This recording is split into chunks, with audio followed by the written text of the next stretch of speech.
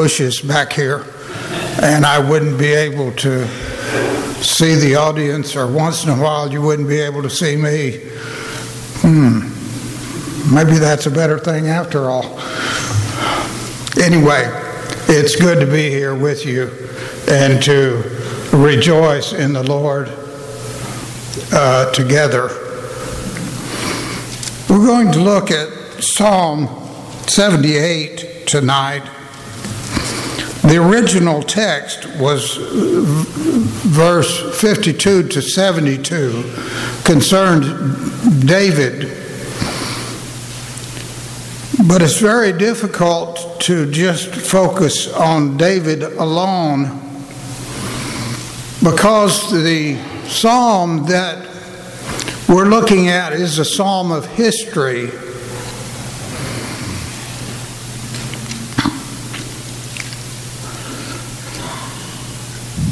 From verse 4 says, "We will not hide from them from their children, telling to the generation the praises of the Lord and his strength and his wonderful works which he has done." He says that in verse 2 that this is, "I will open my mouth in a parable."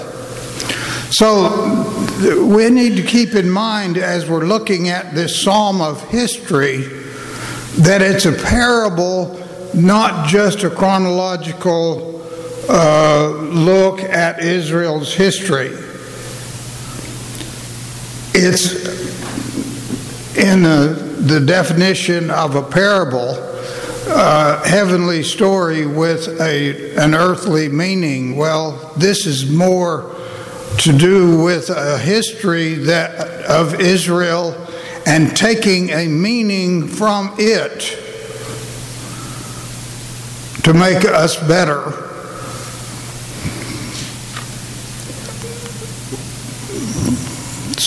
In Matthew 13:35, Jesus uses that same idea, verse 34 and 35. All these things Jesus spoke to the multitude in parables, and without a parable he did not speak to them, that it might be fulfilled which was spoken by the prophet, saying, "I will open my mouth in parables, I will utter things kept secret from the foundation of the world."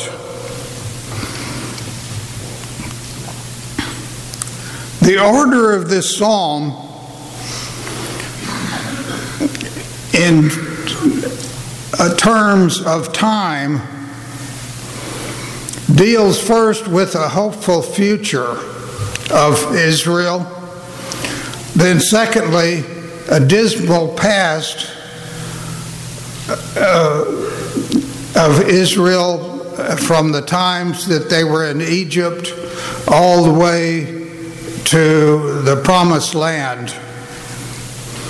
And then thirdly is a good present, and that's the order in which we will take this psalm tonight. Verses 1 through 4, I'll read entirety. "Give ear, O my people, to my law. Incline your ears to the words of my mouth.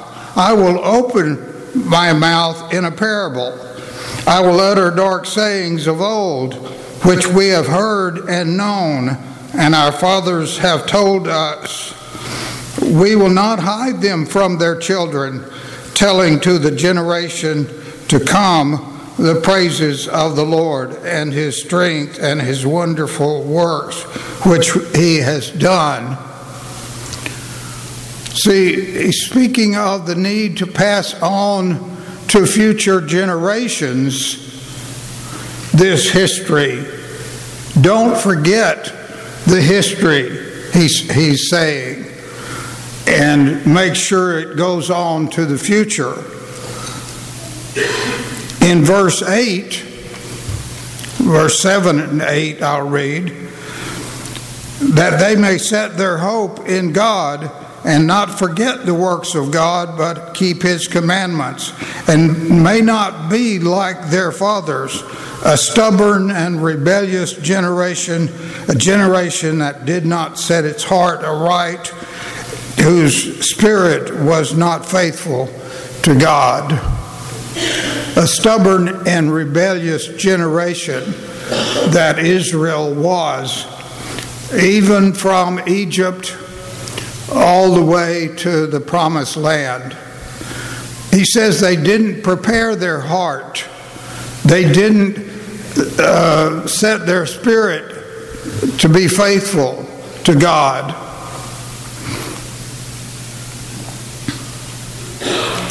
But he's trying to get Israel, Judah, more now, to be faithful in future generations. And they needed to understand that this so that they would obey the Lord and do his will. Asaph didn't want the people to imitate that Exodus generation, the one that died in the wilderness. And so he's reminding them through this parable that of that past generations. The third generation, back in when Joshua had passed, turned to idols, verse 8, a stubborn and rebellious generation. The 10 tribes would forsake the Lord and establish a new kingdom and a false religion in time. They haven't yet. Probably Asaph wrote this during Solomon's time, while Solomon was building the temple, because he was chief musician all the way from David through Solomon. But this nation had been a stubborn and rebellious generation and suffered because of their disobedience. Asaph wanted future generations to trust God, to learn from the past, and to obey God's word. Verse 8 again.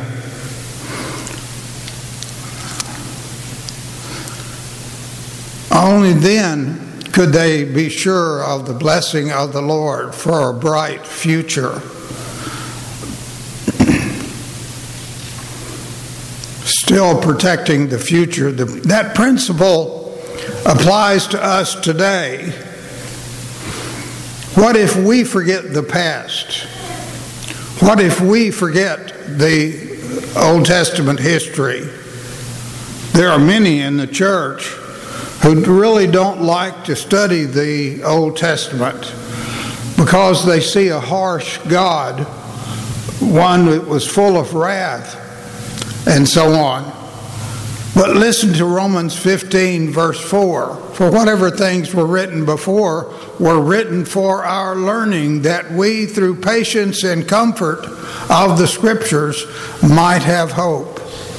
We cannot forget the past. We must remember the past and move on toward the future.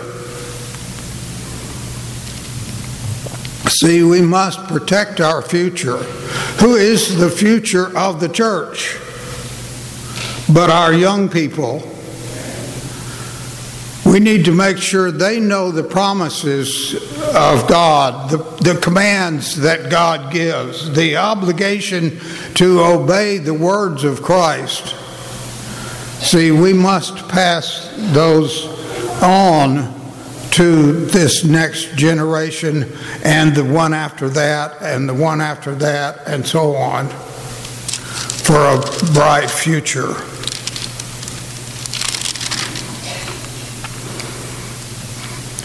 The order of this text is an odd one, showing that really we're not dealing with just a chronology of history, but the apostrophe of Ephraim comes first in this text from verses 9 through 11. 12 through 39 deals with the nation's sins in the wilderness. Verses 40 through 53 deals with those forgotten lessons from the time of Egypt, and 54 to 64 deals with the sins in Canaan. So you see, if we were going to go in chronological order, probably the lessons, those forgotten lessons in Egypt, should come first. Then, then second, the nation's sins in the wilderness wanderings, those 40 years. Third would be the apostrophe. Wow, did I really say that? The apostasy of Ephraim. And finally, the sins in Canaan itself. But the text, remember, is a parable, not just a chronology.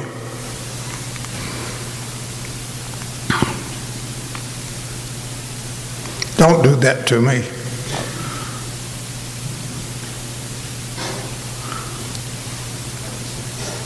Thank you. Thanks for that. It wouldn't click. And the apostrophe of, I said it again. Y'all correct me. Somebody jump up and hit me with it. The apostasy of Ephraim, way back in Judges 26, verse 36 through 39, the men of Israel turned in the battle, and Benjamin began to strike and kill 30 men of Israel, for they said, surely they are defeated before us, as in the first battle. Ephraim was a problem right from the very beginning. Ephraim brought problems for Joshua, back in Joshua 17:14 through 18, and Gideon in Judges 8:1 through 3. They wanted more land. They didn't want to fight whenever they were called on to fight.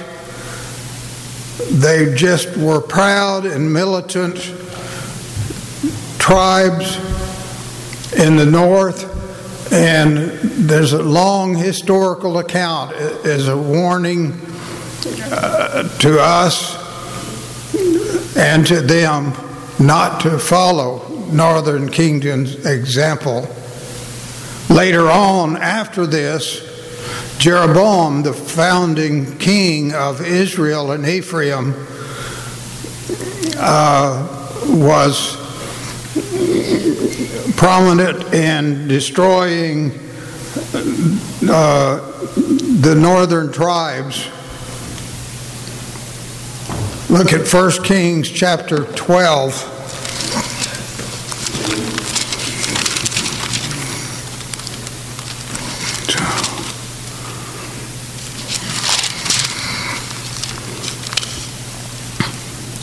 Verse 16 through 20. Now when all Israel saw that the king did not listen to them, and the people answered to the king, saying, what share have we in David? We have no inheritance in the son of Jesse. To your tents, O Israel, now see to your own house, O David. So Israel departed to their tents. But Rehoboam reigned over the children of Israel, who dwelt in the cities of Judah. Then King Rehoboam sent Adoram, who was in charge of the revenue, but all Israel stoned him with stones, and he died. Therefore Rehoboam mounted his chariot and in haste to flee to Jerusalem. So Israel has been in rebellion against the house of David as it is to this day.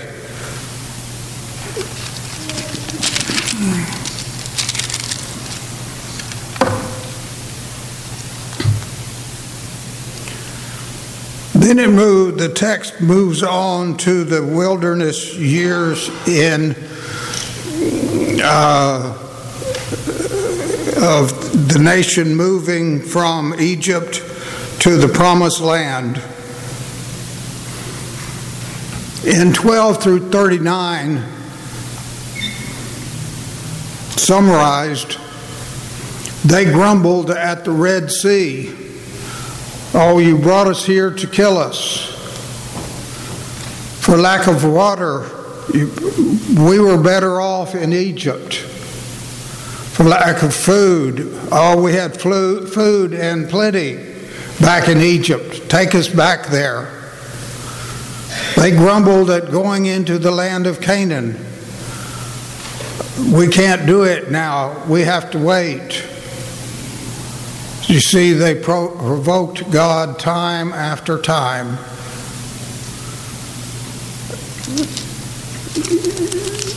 And were always a rebellious people with a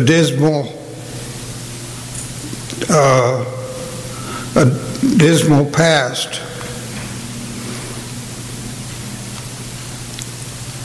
But they needed to remember the divine power of God in leaving Egypt. God gave them a deliverer in Moses, and they at first rejected him.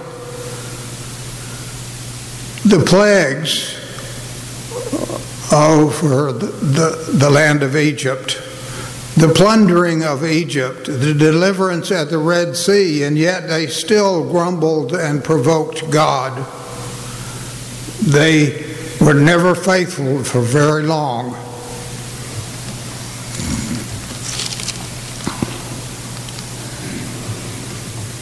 At Kadesh Barnea,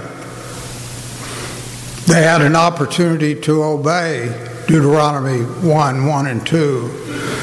But their disobedience cost them another 38 years in the wilderness and wandering, a rebellious people in which all who rebelled died out in that wilderness during those 38 years. I was looking and counting, trying to count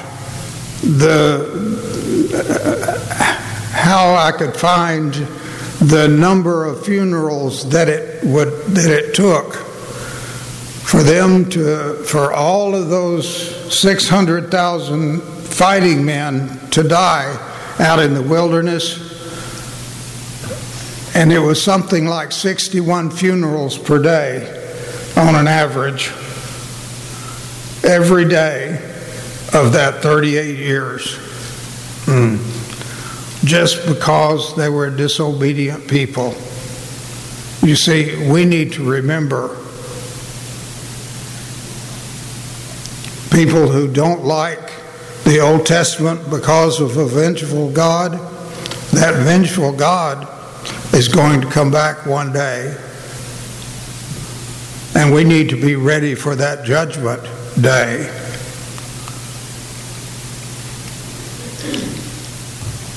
Even after conquering the land, there was a cycle that Israel went through. They would receive God's blessings and then sin and repent. Being punished and then repent, and then the cycle would start all over again. And God was patient with them.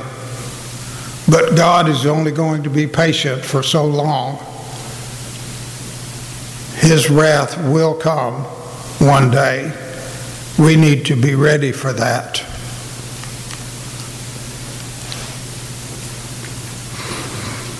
Appreciating the present, verse 65 through 72 in our text.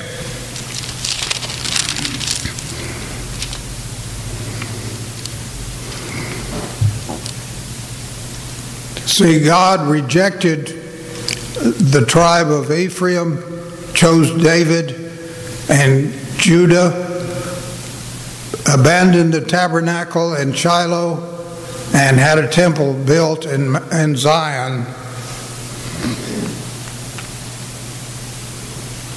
It says in verse 65, the Lord awoke from sleep like a mighty man who shouts because of wine, and he beat back his enemies and put them to a perpetual reproach.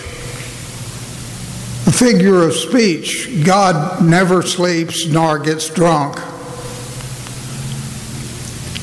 But the Lord made choices whenever the time was right. The Lord chose the temple that Solomon built. That helps us date this psalm, because Asaph knows about that. The Lord chose Judah and Zion over Ephraim and Israel. The Lord chose David to shepherd his people. He shepherded, he says, with integrity and skillful hands.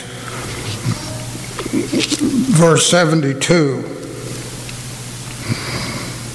Verse 71, from following the ewes that had young, he brought him to shepherd Jacob his people and Israel his inheritance. So he shepherded them according to the integrity of his heart and guided them by the skillfulness of his hands. That may be an allusion to Christ, having a double meaning here in this passage, because we have Christ coming, sitting on David's throne, certainly ruling with integrity and skill. See, David appeared at the right time and the right place in history to save Israel. Israel was privileged to have Judah, Mount Zion, King David. He ruled with integrity of his heart and skillfulness, from which the Messiah would come. And we're privileged to have a territory, the church, today. Mount Zion, where God is, Jesus Christ, the Messiah. We're privileged to have a territory, a place where God is, and a king sitting on David's throne. So let us not forget our history. Let's not forget who we are, belonging to Christ, whose we are, where we're going. But we have to ask us today, have you forgotten for the moment these questions? Do you need to return to God? If you do, come and let's pray together. Come back to God now and remember while we stand and while we sing.